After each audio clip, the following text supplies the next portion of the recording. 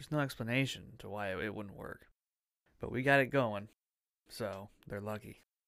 Speaking of getting it going, are we about ready? Hello, everyone. Welcome to another episode of 4:30 in the morning. This is your boy, Ben. And Pat is back as well. 51. 51. Area 51. Area 51. James Ferrier. Area 51. I don't know who that is. James Ferrier? No. Are you kidding me? James Ferrier is one of the greatest linebackers of all time for the Pittsburgh Steelers. Okay, that's great. Anyways, episode 51. What do you got news-wise today? This first one is pretty interesting. My other ones are kind of funny. So this is from your favorite, the Smithsonian. Uh-oh. Diver discovers 900-year-old Crusader sword off Israel's coast. That is pretty cool. Yeah, isn't it sweet? A man diving off the coast of northern Israel, not far from his home, recently stumbled upon a 900-year-old sword dated back to the time of the Crusades. Shlomi Katzin, a resident of the town of Atlit, spotted the sword and other centuries-old artifacts on the seabed of the Carmel coast, off the Carmel coast, where shifting sands had apparently made them subtly visible, reports Nikki Blackburn of Israel 21C. The 4-foot-long sword was covered in shells and other remnants of sea life. Katzin reported the discovery of the Israel and Antiquities Authority's Robbery Prevention Unit. The sword, which had been preserved in perfect condition, is a beautiful and rare find that evidently belonged to a Crusader knight. That is pretty cool. This is a really awesome article. Yeah. It is exciting to encounter such a personal object, taking you 900 years back in time to a different era with knights, armor, and swords. Could you imagine being that knight and you somehow, I don't know what circumstances led to the sword ending up in the sea. Right. But could you imagine us dropping it? Like, oh shit, that'll turn up 900 years later. Unreal. That's a pretty good article. Yeah, that's awesome. It's a lot longer. You guys can look it up. It's on the Smithsonian.org or whatever it's called. Yeah, we'll have to get a link to that posted on the Facebook and on the Twitter. Yeah, definitely. We'll definitely post that. Yeah, what do you got, Pat? I got 3 today. There you go. My first one was sent in by a listener. Sweet. We like And that. this one I've seen on a few different sites, but I'm going to cite theguardian.com as our source for this one. Sure. New Zealand Council ends contract with Wizard after 2 decades of service. Yes, I have this one. You have this one? Yes. This was a pretty popular one. Ian Brackenbury Chanel was paid $16,000 a year to provide acts of wizardry for the city of Christchurch. This is ridiculous. It's the most ridiculous article I've read. I couldn't believe the name of the town. This was one of the dumbest things, and it took me a while to read that article and figure out that Christchurch was the town. I Yeah. thought he was a wizard within the Church of Christ for a second. Me too. I thought the same thing. Okay, I'll tell you what. I just have the entire article printed off. What do you got for this one? I just have the UPI. Oh, the Odd News did this one as well? Yep. No. I'm sorry. NPR. NPR did a copy I of this. apologize. Okay. The council has met with the wizard and sent him a letter thanking him for his services to Christchurch over the past decades and informing him that we are bringing our formal contractual arrangement to a close, said Leanne McClelland. The council's assistant chief executive said the final payment will be made in December. The decision was a difficult one, according to McClelland. She explained that the Christchurch's promotional landscape is changing to increasingly reflect our diverse communities and showcase a vibrant, diverse, modern city that is attractive to residents, domestic and international visitors, new businesses, and skilled migrant workers. So this guy just sounds like he wasn't very politically correct. Well, I'm going to get into this a little bit more. I guess in 1982, the New Zealand Art Gallery Directors Association said that this wizard had become a living work of art. And okay, yeah, I see that. I guess Yeah. That's good. Towards the bottom. at one point, the prime minister, whose name was Mike Moore, was upset because his wizardry was only exclusive to the church. So he named this guy the official wizard of all of New Zealand for a while. This is ridiculous. Now, it sounds like our wizard in question is a little bit of a philanderer, if you will. Yeah, sure. He is quoted as saying that women in the city of Christchurch use their cunning to get men who are thick. That is a direct quote. All right. He said a couple of controversial quotes. I guess he claims he has never struck a woman yet.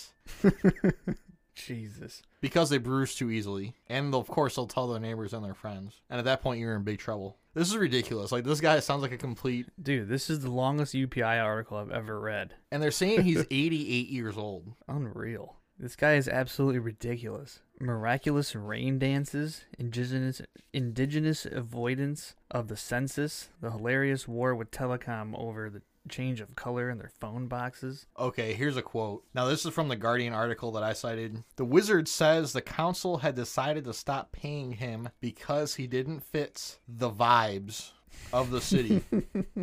He said he was a provocateur. It implies that I am boring and old, but there is nobody else anything like me in Christchurch. So I think that's the picture of the guy. yeah, he kind of looks like Vermin Supreme. I don't know who that is. He is one of those shenanigan political candidates that always runs for office. He wears a boot on his head. That's who that guy looks like. No shit. That's funny. Yeah, that was a really ridiculous story. Yeah, and they had paid this guy like $368,000 over the course of his contract to provide acts of wizardry. Now, what's funny is a lot of different articles that I read about this. I read several different articles. Cited him as a necromancer, which, you know what necromancy is? Mm-mm. It's like trying to raise up the dead. Oh, okay. So I think that they were looking in their thesaurus at the word wizard, and I think necromancer probably popped up pretty quickly. So they decided to just use that because they couldn't keep saying wizard in their article. Sure. But a necromancer and a wizard are not the same thing. No, definitely not. So that's what confused me too, is a lot of people are talking about him as a necromancer. And I'm like, please tell me they're not giving him access to dead bodies. My God. Because this guy should not be allowed anywhere near that type of thing. Definitely not. Anyways, so we both had that one. Do you want to funny. Do you want to do a second one, or you want me to do one more? Doesn't matter. I'll tell you what, I'll dive into my next one. This one Sure. is probably the dumbest news story I'm ever going to do. This one comes from the Denver Post. Okay. Oh, God, you got this one. We'll see. Colorado tied for state with fewest shark attacks. Governor Jared Polis boasts. Okay. So this guy got on Twitter last Monday and tweeted out, Colorado is tied for state with the least shark attacks! ! Okay. I guess that's kind of funny. He decided that he was going to brag about the fact, you know how politicians often cite statistics Yes. about their state? This guy decided to cite that Colorado is tied for last with shark attacks. You're not finding the humor in this? I find that I 100% find the So humor. Colorado had 0 shark attacks. Obviously, Yes. Colorado is about as far away from the ocean as any of these states are. Yes. But he's very proud of this fact. I know. He obviously did it on purpose. Yeah, he's trolling, but it's funny. It's pretty funny. Yeah. Okay, so his press secretary, Colin Cahill, issued the following statement. With the lowest obesity rate in the country, Coloradans are known for being healthy and lean, and sharks know they won't get much of a meal here. Coloradans and others from across the world love exploring our mountains, rivers, lakes, and plains while safely avoiding the swarms of dangerous sharks and other less attractive destinations. Man, they went deep with it.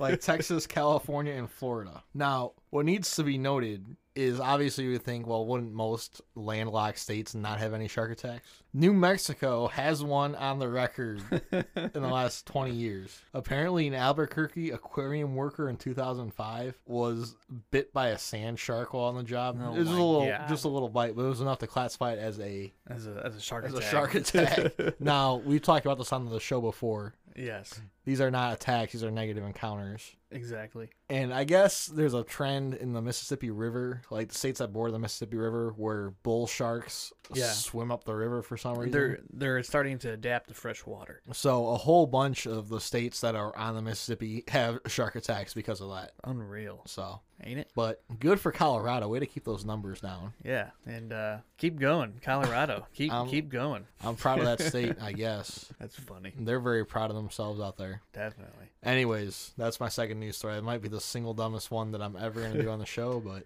I had to share it. This one's pretty dumb. This one's from Odd News, too. So this is October 14th, 2021. Australian farmer finds 5-legged lamb in his flock. This is pretty cool. An Australian wool farmer said a lamb from his family's flock will now become a family pet because of an unusual feature. An extra leg growing out of its head. Growing out of its head? Growing out of its head. Sam Krushner of Oruru, South Australia, said he was taking a break from shearing about 3 weeks ago when his father noticed something unusual about one of the lambs in the pen. He had a bit of a second glance, he said. The sheep's got 5 legs. We all sort of stood up and had a bit of a look and make sure enough he did. He said the extra leg was made all the more unusual by the fact that it was coming out of the back of the animal's head. It's a fully formed leg. There's bone and joints and even got a sort of a hoof on the end of it. And it seems to be attached to the sheep just through skin or flesh rather than a bone joint, he said. Leg looks more like a mullet hairstyle than a spare limb. He said the sheep would become a family pet once it gets a little older. Yeah, that was really hard to read. So I'm trying to figure out when was the last time Australia got bombed with nuclear weapons or something, or there was a meltdown out there, because that's like some radioactive terror pig shit. For real. As far as I'm concerned. I don't really have a whole lot to add to that. Me neither. That's about it. That's going to be a fun story to edit. Oh my God. Sorry about that. Anyways, is that all you have for news? Yep. I've got one more, and this one is one of those stories that is really funny to me. I don't know how much fun people are going to have with this one, but I think this one's funny. And we're going to the wild and wacky world of video games on this one. Sure. Now, it should be noted that a lot of video game players kind of get intense about their games. Yes, they like, sure do. Overly so. And with the internet, it's very easy for these people to find each other and just kind of either build each other up or usually just go at each other's throats over dumb shit. Right. This article comes from PCGamer.com, and it reads, War Thunder fan leaks classified military documents to win an argument about tanks again. Jesus. So I don't think War Thunder is a game that you're probably familiar with. I've seen it on Xbox. It's one of those free games. It's a free-to-play game. Yeah. And it is supposedly it's a hyper-realistic, like, battle simulator. It's free-to-play, and it actually gets really good reviews. Mm-hmm. But it's known for being, like, very realistic. Like, the equipment and the vehicles and the weapons are all stuff that is actually used in military. Sure. And it's known to be very kind of precise in terms of how everything functions and the design of the vehicles and whatnot. And with that, it doesn't attract the normal like video game player. Like, you could play it, it might be fun, but it's gonna be a little bit cumbersome. It's gonna be very technical. Sure. So you got to learn all the controls. You got to be really good at all that shit. And it's not gonna give you the instant gratification like a Call of Duty will, where it's just like an arcade game essentially. Sure. This is a much more detailed, and I guess there are different game modes. So there are some game modes that aren't too detailed, but this, like, a lot of them are like hyper realistic, and it attracts people that want the realistic experience of warfare, basically. Now, what's funny is this game has been out since 2016 officially, but they had like a 4-year beta test. I don't know if you know what a beta test is, where basically they launch an unfinished version of the game. And you can like download it and play it, but it's not the finished product, and you don't know what kind of experience you're gonna get. Like, it could crash, it could give all, and they're just trying to see how well it's doing before they actually release the game. Makes sense. So they had this up there forever as a beta, so you could play it, and sometimes it would work, sometimes it just wouldn't work at all. And I actually played it for like a day when the beta launched, because I thought it looked like a really cool concept. Now, I was playing the airplane version because I like airplanes. Sure. Now, I don't do a lot of flying games, even though I'm interested in airplanes. I don't play a lot of video games, and I don't do a lot of flying games. So me being able to actually fly a plane in this wasn't going to happen. This was back when me and Tim still lived together. And I was like, hey, Tim, I got this game. I want to see what's going on in it, but I don't want to play it. So I'm like, hey, Tim, I need you to play this game for me while I watch, basically. So Tim takes over, he grabs a controller, and he's flying around on the plane. And he couldn't really figure out the controls, because Tim needs a control set up a certain way for him to fly a plane. If not, he just can't do it in a video game. He needs them inverted and everything. So he's flying, and it's going, and then he put the plane into like a nosedive. And I'm sitting there, and the first thing that came to my mind was from episode 2 of Star Wars, when they're flying around in the speeder in the beginning of the movie. I just go, pull up, Anakin, pull up. He just goes, and then he crashes right into the ground. And that was the end of our War Thunder experience. But I guess the game, despite all that, is doing really well. I've always seen it on the store. I'm honestly thinking about downloading it now. I've always thought about downloading it. I just never pulled the trigger. Now we'll go back to the news article. War Thunder fan leaks classified documents to win an argument about tanks. And this is the second time this has happened. So basically, this game attracts people that are really into the hyper-realistic type of warfare, which is a lot of military history experts, and lots of current and former military people are really into this type of game. They love this type of shit. They live for this type of thing. So obviously, with all video games these days, they're like online forum communities where people get together online and they type just whatever they want to type about, and people blog about it and whatever. And there's a lot of like posting and like responding to people's posts. Anyways, the latest situation was with the French Leclerc main battle tank. They were having a discussion as to how realistically it was portrayed in the game. One guy said that the tank's turret, which is a cannon on top of the thing, which swivels 360 degrees. This guy claimed that it would move at a rate of 40 degrees a second. So every second as it turns, it would turn 40 degrees. Sure. So 360 degrees divided by 40, 8 seconds, I think. No, that's not right. 9 seconds. It would take 9 seconds for it to go all the way around. Sure. This other guy, whose name was Red Cross with a bunch of underscores on the forum, was like, this is complete bullshit. I don't know why the hell you're saying it takes 40 degrees a second. There's no way that this cannon moves at 40 degrees a second on this tank. This guy somehow had access to the manual of the actual tank, the gunner's manual, and posted a document saying that it took 11 seconds for a full rotation of the cannon, which he calculated out to 31 degrees a second instead of 40 degrees a second. He posted this, and everybody was like, whoa, this looks like this looks like a classified document. Where the hell did you get this? And then he posted it just to win the argument, because they were so pissed off about how fast this cannon moved around on this game, and he decided to post a classified document that he had access to showing this. Now, the forum was like, hey, guys, we can't be posting classified documents up on here. Yeah. Yada, yada, yada. But they didn't punish him or anything. Now, what's ridiculous is this is the second time that this has happened this year. There was a UK tank called the Challenger 2 that also had a similar discussion about it, but it was like just like the distance that two parts were on the tank in relation to each other. A guy who claimed to be a tank division commander for this tank posted documents, schematics on the tank on a different discussion for the same game.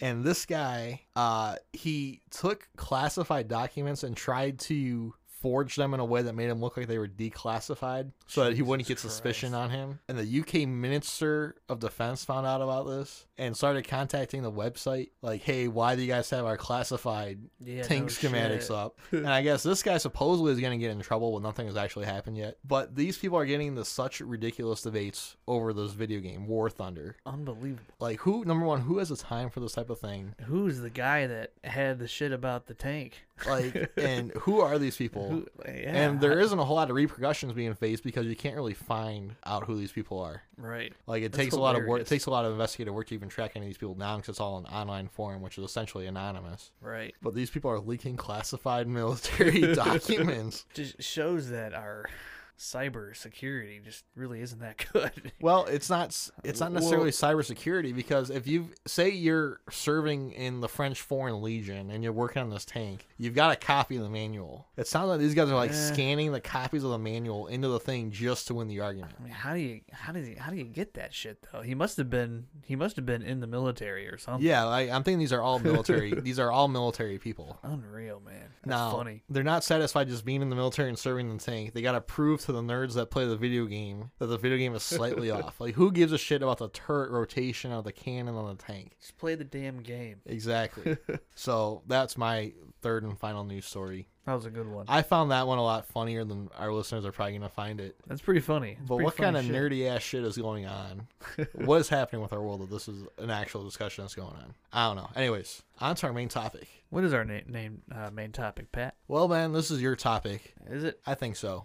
This is a good one, though. This one I've been researching for a while in my life. We are going to be talking about unexplained natural phenomena. Yes. Would you like to elaborate on that one a little bit? So, nature does a lot of crazy shit, and there's a lot of things that happen that science just hasn't really explained. Scientists haven't been able to explain. Exactly, and it's kind of a weird topic, but there are occurrences that people are observing that people, like scientists, can say, okay, this is going on. But most of them, they have an idea of what's going on, but nothing is concrete. Nothing is for certain. Now, I'd say the first one I have is pretty concrete, but still, some people don't really know. I've got 4. I might do a 5th one. Yeah, I've got. They're all gonna be pretty quick though. Yeah, for sure. So these are events, occurrences, phenomena that happen without a good explanation, I guess, for That's lack perfect. of a better. Right. So you want to kick us off with this one, Ben? Sure. This is from an article from earthsky.org. Have you ever heard of the Sailing Stones of Death Valley? Are these the ones that move across the valley? Yes, by themselves. I've heard about this one. This one's a really interesting one. Yes. So I guess you can call this explained, but there's mixed feelings on it. Anyhow, sailing stones are stones that glide across the ground by an unseen force, and it leaves trails behind. Now, the sailing stones have been studied and observed since like the early 1900s, and early on they thought it was just wind moving these rocks, but some of these rocks are huge. Like, there are some that have been around 300 kilograms or 661 pounds. So you're going to have some pretty strong wind to move these rocks. Can I kind of visualize this for the listeners real quick? Sure. So basically what he's talking about is you have like basically a desert plain where it's just sand. Yes, Death Valley. And Death Valley, obviously, that's all that it is. Just a big, like the Dune Sea, basically, on Tatooine. Yeah, what Death Valley, what this area is it's basically a big dried up lake. Like, it's a big valley, and it's deep. And there used to be a lake there, but it's all basically desert now. And what these stones are doing is they're moving, for lack of a better word, across the valley. Right. And they're leaving a trail as to where they were sitting previously, basically. Yep. But the question is always, how are these rocks just moving across the valley? They know that they're moving because the trail keeps getting left. Yeah, now they seem to have an explanation as to how this is happening. I'll be getting into it. Sure. So early on they thought it was just wind moving the rocks, and there were a lot more other interesting theories like powerful magnetic fields or even extraterrestrials. But it was apparently discovered in 2014 that the rocks were nudged into motion by melting panels of thin floating ice driven by light winds in the winter. So basically what would happen is the bottom of the lake or of the valley during the winter months, late at night, it would get cold enough to where there would be like a little bit of ice forming, and then when it would the day would break, it would warm up and it would create these floating ice things, and it would move the rocks. But I don't know how I feel about it. Well, the thing with an area like Death Valley is it's very tough to do a lot of experiments because that is, I don't know if it's the hottest place on Earth. I've heard that that's like the hottest place on Earth. It's one of them. It's up there. Now, the problem with a desert, and any desert, is that you're seeing like huge ass degree swings between day and night. Very, very, very hot in the daytime, obviously below freezing in the nighttime sometimes. See, just when you look at pictures of this phenomena, the mound of earth that it leaves on each side of the trails is astounding to me. It's almost like this shit had to be pushed, and not like a gust of wind isn't gonna do that, in my opinion. I don't know. No, I guess the question is, I'm not a fucking scientist, but you get what I'm saying. The question is, how far are they moving over how much amount of time? They look like they move pretty far. Yeah.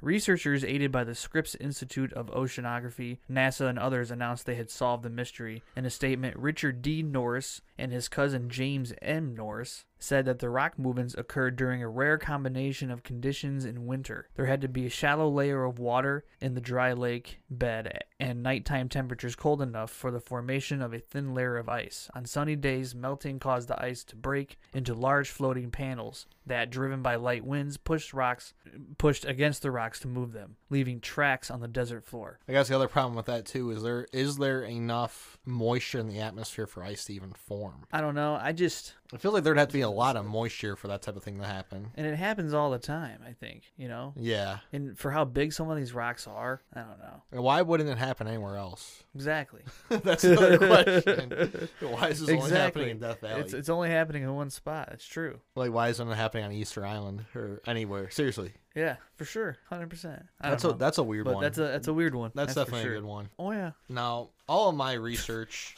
Are you all right over there, dude? Yeah, I'm good. It's coming out of a Reader's Digest publication. Nice. In the year 1982. It's a book that I've talked about before on the show called Mysteries of the Unexplained. Now, I read this book as a kid. Like, I probably read it cover to cover. So a lot of the stories that I was thinking about, like, hey, I want to talk about this for this discussion, I think I got the idea in my head all from this book. Because everything that I wanted to talk about, I couldn't find much online, but I found a lot about in this book. Sweet. So I've got a handful of different topics. The first one that I'm going to talk about is the miracle of the sun. Sung? The sun. Sun. Now, this is one you probably learned about. I learned about this in kindergarten. Okay. In the year 1917. Now, this is the miracle of the sun, but it's associated with Our Lady of Fatima, which I'm assuming you've heard about, where the kids in Portugal in the 1900s were seeing the vision that turned out to be the Virgin Mary. Okay. This is a crazy story. So, in Fatima, Portugal in 1917, there were 3 children. Their names were Lucia, Francisco, and Jacinta. Lucia was 10, Francisco was 9, and Jacinta was 7. They were shepherds. I think Francisco and Jacinta were brother and sister, and Lucia was their older cousin. But they all lived together. They were childhood compatriots, whatever you want to call them. They saw, at first, a vision of a man that declared himself the Angel of Peace. And was kind of saying, hey, you're going to be seeing some stuff coming up here pretty soon. Get ready for it. And then the second vision was on like April 13th. Or it was an early spring on the 13th of the month. It was an early spring sighting of a woman who shone brighter than the sun. And she would talk to them a little bit. And they didn't really know who it was. But she said that she was going to be coming back over and over again, like every 13th for 6 months. So 6 times total. Now, obviously, people would assume that they knew it was a Virgin Mary. Apparently, they didn't know who it was. It was just some woman that was showing up to them. All 3 of these kids saw it at the same time. Yes, and there's different stories as to who saw it first. Everybody says that Lucia saw it first, and the other kids kind of saw it later. Okay. Or some stories are like they could hear it, but they couldn't see it. Now, the problem with this story is that the Catholic Church co-opted this story pretty quickly. I'm sure. And took over the dictation or the narrative of this entire thing. What I have isn't Catholic Church teachings on it. It's just what was recorded back then. Sure. So what ended up happening is they would see this vision of this woman, basically, and they were able to predict when it was going to happen. They'd show up, boom, she was there. People kind of caught on, and the kids were trying to keep it secret, but the one little girl let it slip the one day that, hey, we got this thing we got to go see, basically. So people started to gather around. You'd be like a few dozen at first, trying to see what they were seeing. Couldn't see it. At one point on August 13th of 1917, which would have been a vision day, people gathered up. The kids said, hey, we see her. We were talking to her. Nobody else could see her or talk to her. Authorities in Portugal decided to arrest the kids. They were like, hey, you're causing a disturbance. You're making this up. We can't have this in our town right now. And this was during World War I. So this is I don't know what Portugal was doing in World War I, but still, they can't be causing a disturbance is what they were saying. Sure. They held the kids for 2 days trying to get them to confess to making the story up, and they never did. So that's pretty interesting. Now, in October of 1917 was going to be their last visit. They were told that it was going to happen in an area. It wasn't far from Fatima, but it was like on like a hill or something. It was where they were going to see their last vision of this woman. At this point, it had caught on what the kids were talking about, and 50,000 people showed up to see what the hell these kids were talking about. And basically, it was like everybody would gather around the kids, and then Lucia would basically like declare what was about to happen, and then she would kind of like direct the mob as to what to anticipate, basically. 50,000 people showed up. Now, it was pouring rain this day, and they were all outside. It's like Woodstock, man. Yeah, it was a disaster. And they all had umbrellas, and at one point she told them to get rid of their umbrellas. So they stood out there and they soaked. Jeez. And then around noon, all of a sudden the weather broke. Now 50,000 people are out there soaking wet. All of a sudden the weather breaks, and they see the sun.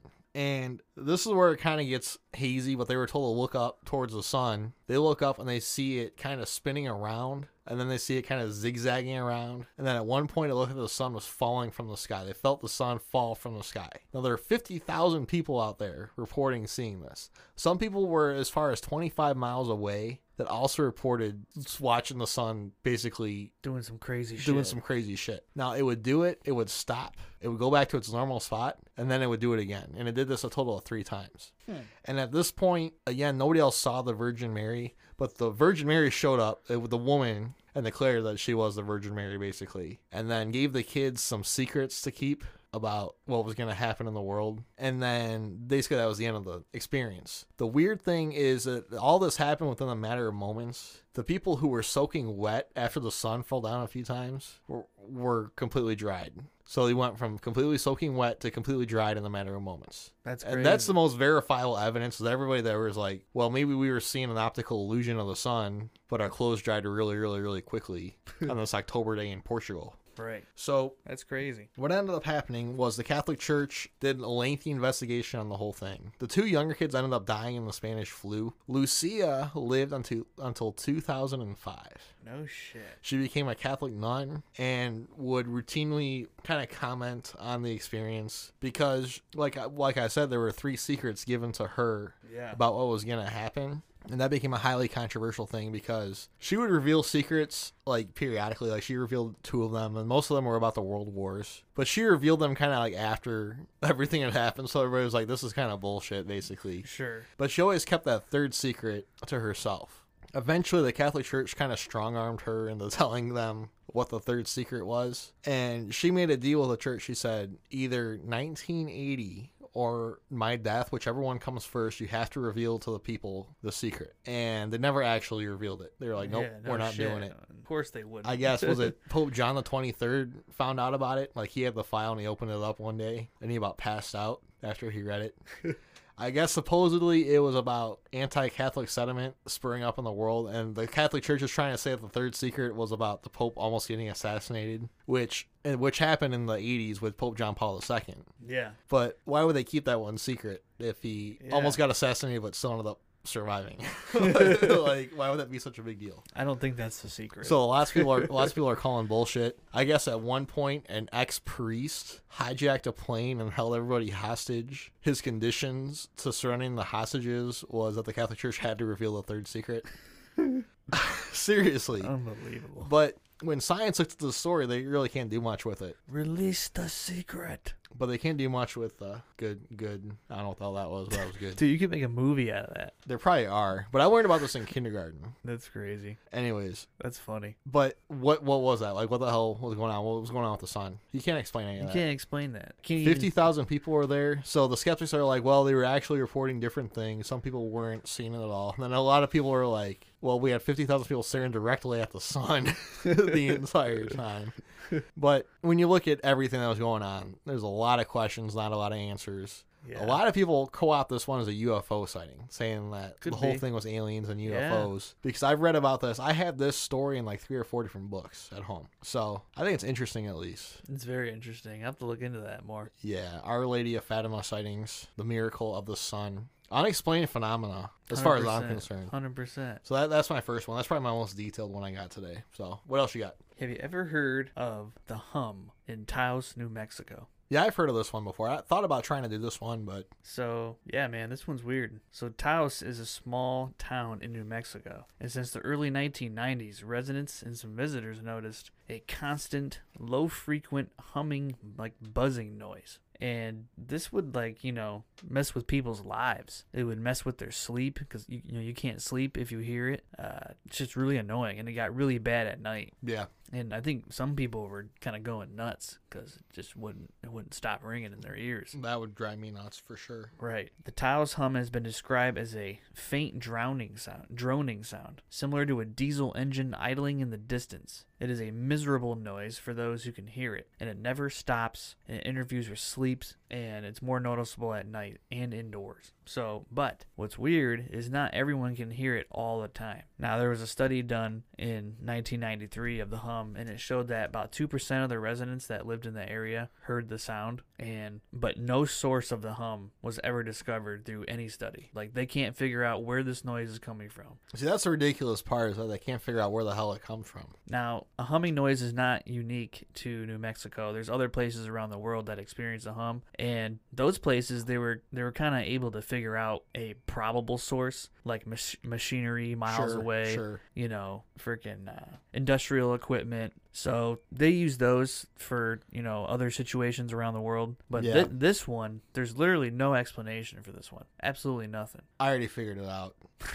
I was just thinking about it. I know what it is. So there's a lot of alien conspiracy theories that there are underground bases in the United States. I was thinking about that. A lot of them are stationed in New Mexico. Sure. Now, an alien base, even if it's an alien base, has to have some source of power. And most of these bases are human-alien joint co-ops, basically. There has to be some source of power down there. Sure. They're just hearing the power generators from these alien bases. 100%. That is my best guess. Right. And there's also theories that the hum could be a result of low-frequency electromagnetic radiation which is only audible to some people. Only some people with certain, better or worse hearing can hear it. Other environmental factors have also been blamed, including seismic activity like microseisms, which are very faint, low-frequency tremors that can be generated by the action of ocean waves. But I went on YouTube and I looked up what this thing sounded like. It's terrible noise, man. Is it? That would drive me nuts. Yeah.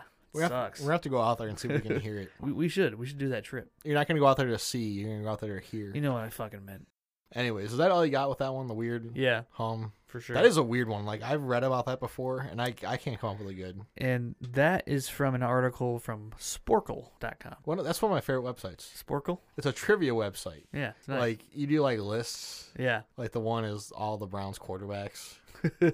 I did it, and I got them all right since 1999. The only one I couldn't remember was Brady Quinn. Brady fucking Quinn. I couldn't remember Brady Quinn. Anyways, my next one. Have you ever heard of ball lightning? I don't know. I don't think so. Think about lightning, but in a sphere. This happens around volcanoes a lot, doesn't it? It happens in different regions and different places. I don't know about volcanoes specifically. It wasn't really listed in my research, but it wouldn't surprise me. Now, this is essentially lightning, but in a ball form, I guess. Now, this is a weird one because, like, we know what lightning is to an extent. Sure. Now, scientists don't know as much about lightning as they're going to say that they do. There's a lot of speculation like we talked about in different episodes. A lot of speculation kind of gets cited as fact when it really isn't fact. Right. But ball lightning is a weird one because they have less of a source for it. And it's not really a flash. It usually stays around for a while. It's like like a soccer ball or something of lightning or of light, some luminescent that doesn't really seem to have a source. So this one has been observed for hundreds of years. There's a bunch of different articles in my book about it. Some reports in the 19th century said that the balls would eventually explode, which is weird. And there is a video of this that was published in January of 2014 of what appeared to be naturally occurring ball lightning. Now, it sometimes happens around thunderstorms, which should be expected, but... Is there any particular area of the world this happens? It doesn't say anything about a particular area. Usually these articles are pretty specific as to, this is happening here, or there. There isn't really anything specific about this. It's a weird situation where balls of lightning are popping up, whether it's an atmospheric condition that we don't know about. It happens frequently enough that it's been recorded across the world. It's pretty crazy. Yeah, I don't have a ton of details on it, but it's just something... It sounds like aliens to me. Anyways, that's ball lightning. Most of that might be getting cut. Oh, that was a good one. But it's weird, and again, they don't have much explanation. They've done some research on it, but they're like, we don't really know. What else you got? Have you ever heard of the Tunguska event? Can you spell that? Tunguska.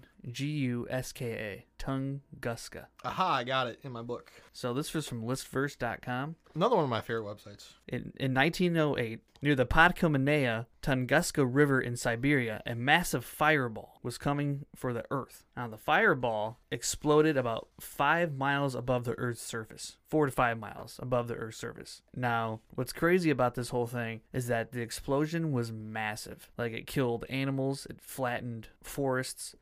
Visitors at a trading post, like 40 miles away, they were like knocked off their feet from the concussive force of the blast. Yep. Now, the scientists agree that the fireball was a meteor and it just exploded before making contact with the Earth. Sure. But it left no crater, the explosion. I don't know if they necessarily have to leave a crater. Do they have to leave a crater? No, but you think an explosion of this magnitude would leave some type of evidence of material. I'm looking at a picture from it, and it's of a forest, and all the trees are knocked down, dude. Yeah, but what's crazy is there was no crater. There's no evidence of the material from the meteor. Oh, and they were never able to analyze anything from the meteor. So It's like, what the hell was it?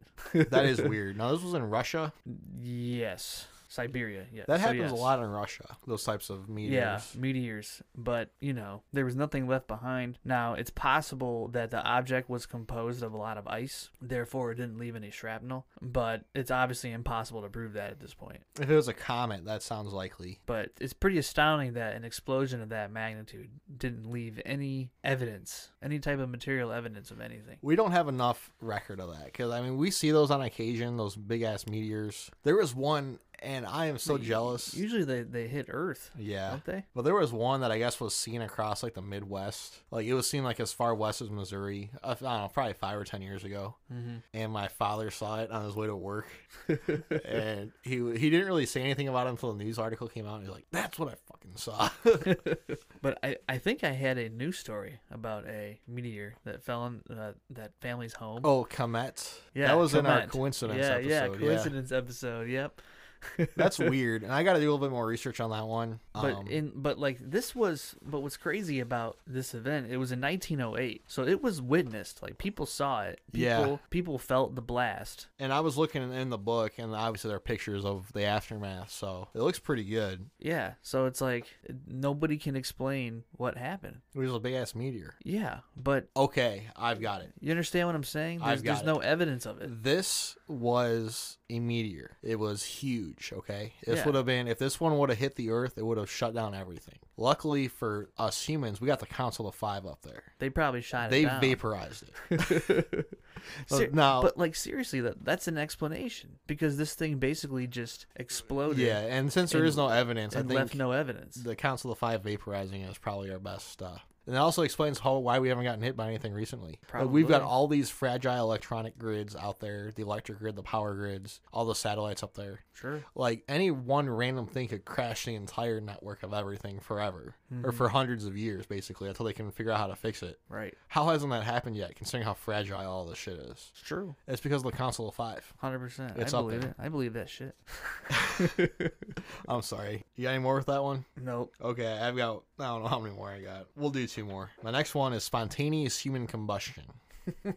Are you familiar with this? Yeah. This is the phenomena where either living humans or recently deceased people go up in flames without a source. Unreal. Now, there's like hundreds of these stories out there. Right. And as recently as 2010, in Ireland, a coroner ruled a death spontaneous human combustion because he couldn't find any other explanation for why this guy died. Now, this basically a human body goes up in flames without an ignition source. And in most cases, like the stuff in the room with them isn't touched. Yep. It's just the body burning. The clothes burn. Sometimes like the chair that they're sitting in burns. I've read a couple of stories and they're incredible. Sometimes like the objects in the room have a little bit of heat damage, Mm-hmm. but it's like an entire body's burning. This is a huge ass Yeah. source. You would think that something else would be catching on fire. Yeah, Like the entire house would burn down. And Lord knows how long they burn there for. In all these cases, the body goes up in flames. It burns, but nothing else burns. Anyway, so these bodies are going up in flames. No explanation. Now, I should say that some of the cases early on, cigarettes were involved. Sure. Now, I could easily see a person smoking it,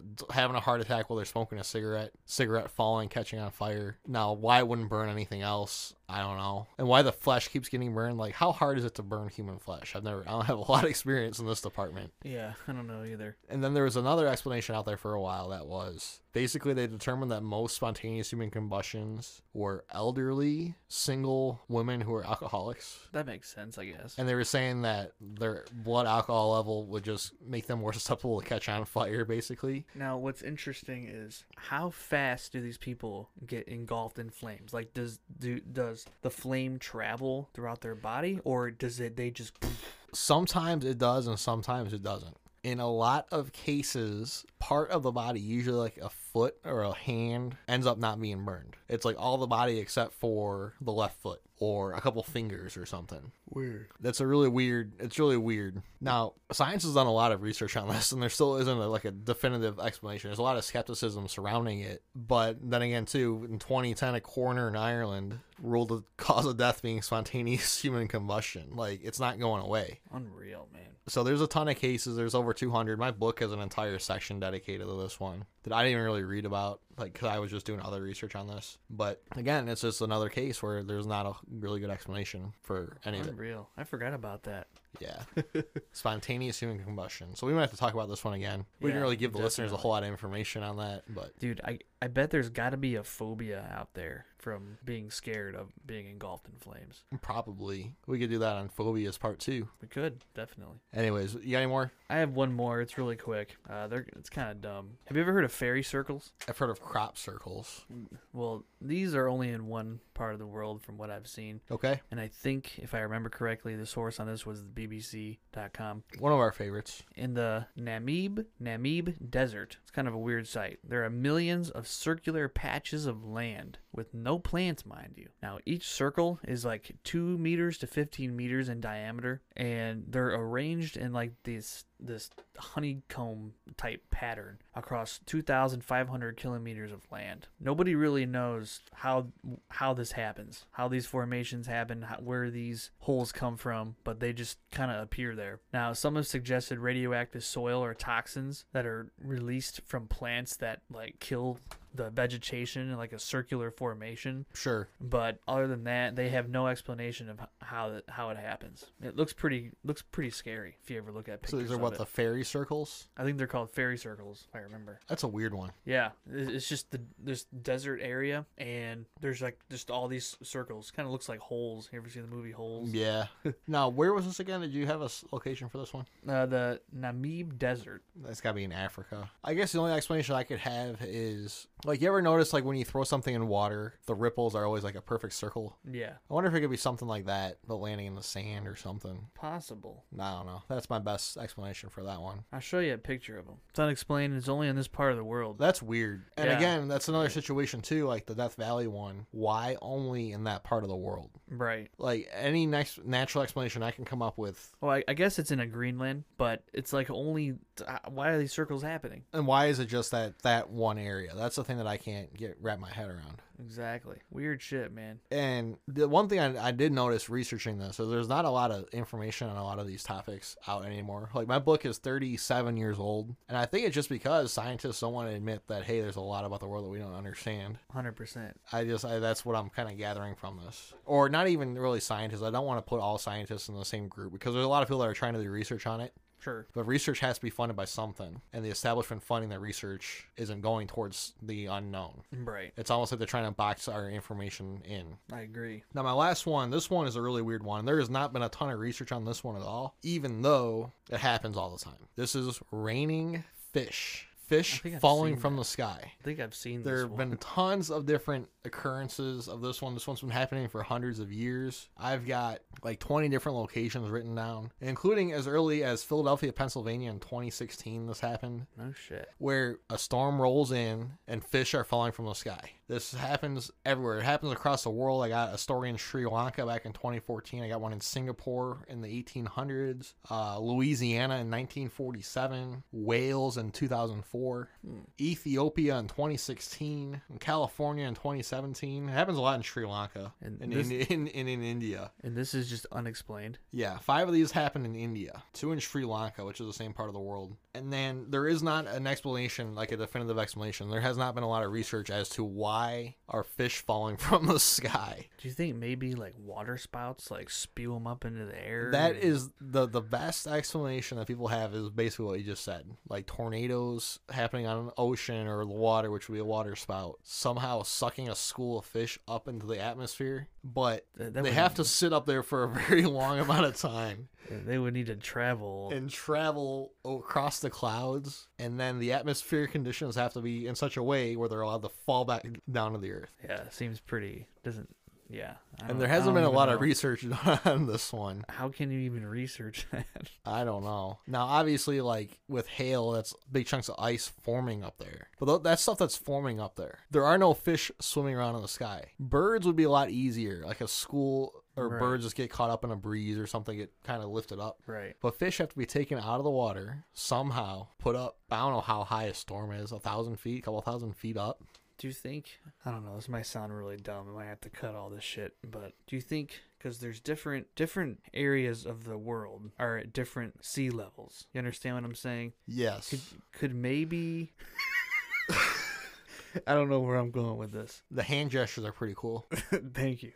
I don't know. I don't know how to explain that other than the water spouts. And that is the best. Or that somehow with I can't even explain what, I mean, what how- I'm thinking of in my head. The question is, how the hell do fish get up there? That's what I'm trying to figure out. How the fish get up there. And I get what you're trying to say, where maybe the fish are just elevated. Yeah. But how are they getting out of the And- water? Because water is always at the lowest point. I have Almost always at the lowest point. Yeah, I have no idea, man. It's unreal. And it's not like we can debate about spontaneous human combustion happen. It could be somebody elaborating a fire story. You can't debate these stories. It could be the government doing weird weather experiments. Yeah. What's that agency? The HAARP. HARP. Yeah. Something. Yeah, I've Where heard they about them control before. the weather. Yeah. Yeah, they could be doing it. They could be, but that doesn't explain occurrences happening in the 1800s, unless they were much more advanced. Maybe they were using aliens. They probably were. It is a really weird occurrence, though, and it's surprising that there's not more research being done, unless somebody cares that fish are falling from the sky. Now, it's far from the only thing that has fallen from the sky. There's been all sorts of stories. Spiders, frogs, other animals. Spiders could probably go pretty far in the wind. Yeah, and If I you got a guess strong enough wind. some spiders, like, I don't understand how this one works, but they can, like, spin webs and, like, travel, like, very far distances, just like, it's like basically like how Yeah. Spider-Man does. Yeah. I guess that's a real thing that That is a exists. real. I've read that too. It's crazy. But Damn, nature, you scary. yeah, no shit. Family Guy. Yeah. Good job. Thank you. So that's another weird occurrence. There's a lot of them. There's so many, and this book is chock full of them. Like I could do a year's worth of podcasts just out of this book. Oh yeah, looks like it. All sorts of weird ass stories, and it's just these little blurbs. Like a couple of them are like a paragraph long. Some of them might be like half a page. Nice. There's Jimmy Carter talking about UFOs. Anyways, is that all you got for this episode? That's all I got. Yeah, that's about all I got too. That's our mysterious phenomenon. We could definitely revisit this topic at some point. 100%. There's so much information out there, and obviously we are kind of like a starting point for research. If you're interested in any of these topics, please look them up yourselves. Let us know if we got anything wrong or if anything that we talked about has a better explanation than what we've shared. Please let because us it is know. possible that we talked about something that has actually been explained. 100%. Tweet us at 30 in the. Yes, please tweet us at 30 in the. Please check us out on Facebook. Please check out our clip show. Yeah, that was a really awesome episode. Pat did a great job putting that one together. I don't know. It wasn't. It could have been a lot better. It was great. I was dying. I ran out of patience. And I got one quick story with this one, and this isn't going to take too long. So I finished it up on Friday morning around 8 o'clock. That was after a 4-hour nonstop editing session. Now, a lot of our episodes, I didn't have the final file ready, so I had to go back into the raw recording and edit it back together as to how it sounded in the episode, and then cut it into the clip show. Ugh.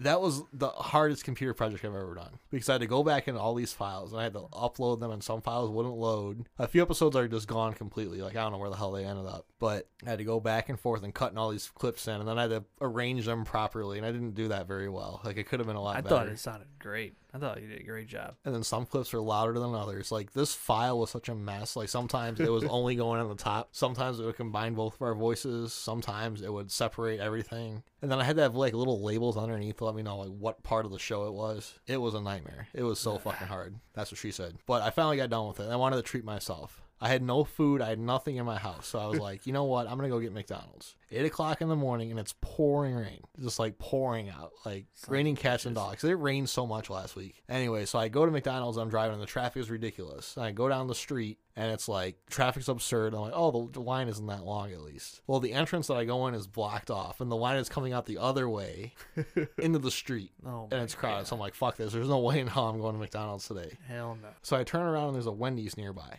I've never gone to Wendy's for breakfast before. So I pull into Wendy's and I'm like kind of hesitant about this. And Sure. bear in mind, it's pouring out. And the guy's like, hey, welcome to Wendy's. How do I take your order? And I'm like, give me the number 5 meal. Let's get that small. That's all I want. They're like, small? Are you sure? And I'm like, yeah, okay, I want the small. They're like, okay. What? So then I pull up to pay, and it's the same guy. And bear in mind, it is pouring out. There's no awning at this window. So I'm sitting there with the window down, and I am getting soaked. It's just ridiculous. He's like, hey, how's it going? And to be fair, the guy was being friendly and like happy to be at work. Sure. And he's like, oh, you look like you're hating this weather too, man. And I'm like, yeah. And he's talking to me, and it's like I'm paying. And he gives me my car back. He's like, yeah, I was down south and I drove up to work, and I had to pull over last night because it was raining too hard. I didn't want to drive, and that I couldn't see anything. I was getting so nervous, and on and on and on and on and on. And meanwhile, I'm listening to this guy nodding along, and I'm just getting soaked with rain. It's like, dude, can you not? It's just like of all the times to stop and have a conversation, it was so like blowing annoying. into the car. Like half the car was soaked at this point. That's so I'm annoying. completely soaked. I had to go home and change all my clothes. Unreal.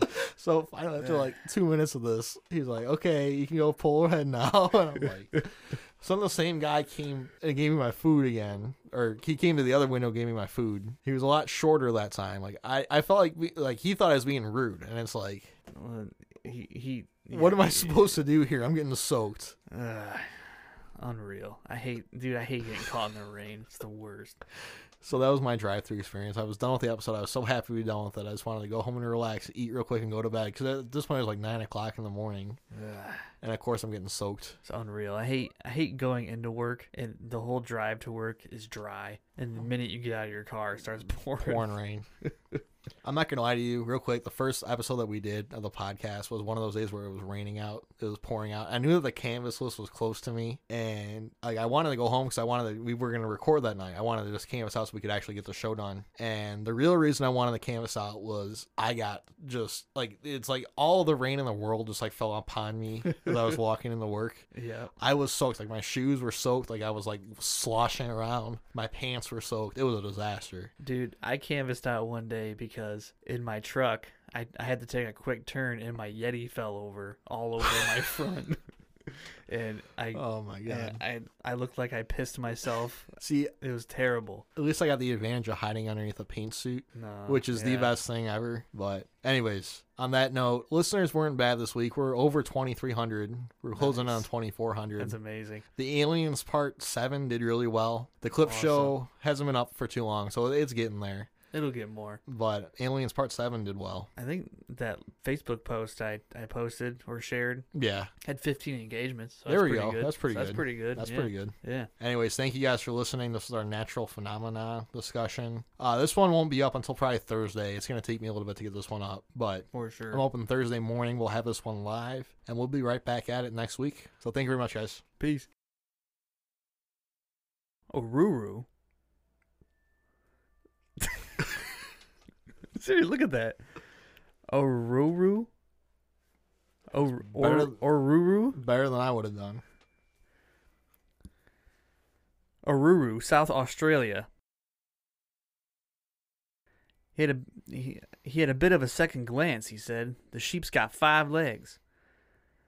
We all sort of stood up, had a bit of a look and make sure all right, let me start. The way they have this written is weird, man. This is written really weird. It's written in Australian, It's dude. fucking A, You man. gotta be reading this with a. He had a bit of a second glance and said, "The sheep's got 5 legs." We all sort of stood up and had a bit of a look and make sure he did. Have you ever seen any interviews with like people from the Australian outback? That's exactly what they sound like. Unreal. It's like every third word is what they're actually enunciating. In 1908, near the Podcamanea, I think that's how you say it, Podcamanea Tuscana River. Cut. That's going to be in part 2 of our mispronunciation clip show God special. damn it. I wrote out the thing so I could fucking say it correctly. Podcamanea. In 1908, near the God damn it. Is this episode 52? 51. This is 51? Yeah, because we didn't number the clip show. The clip show wasn't a number. Okay. This is episode 51. And we've had 3 specials. I wrote down 52. Oh, boy. You know, I've gotten the number wrong on most of them. All I know is that we did 50 episodes, and then we did the clip show. So now we got 50 more episodes until the next clip show. Awesome. Maybe. I don't know.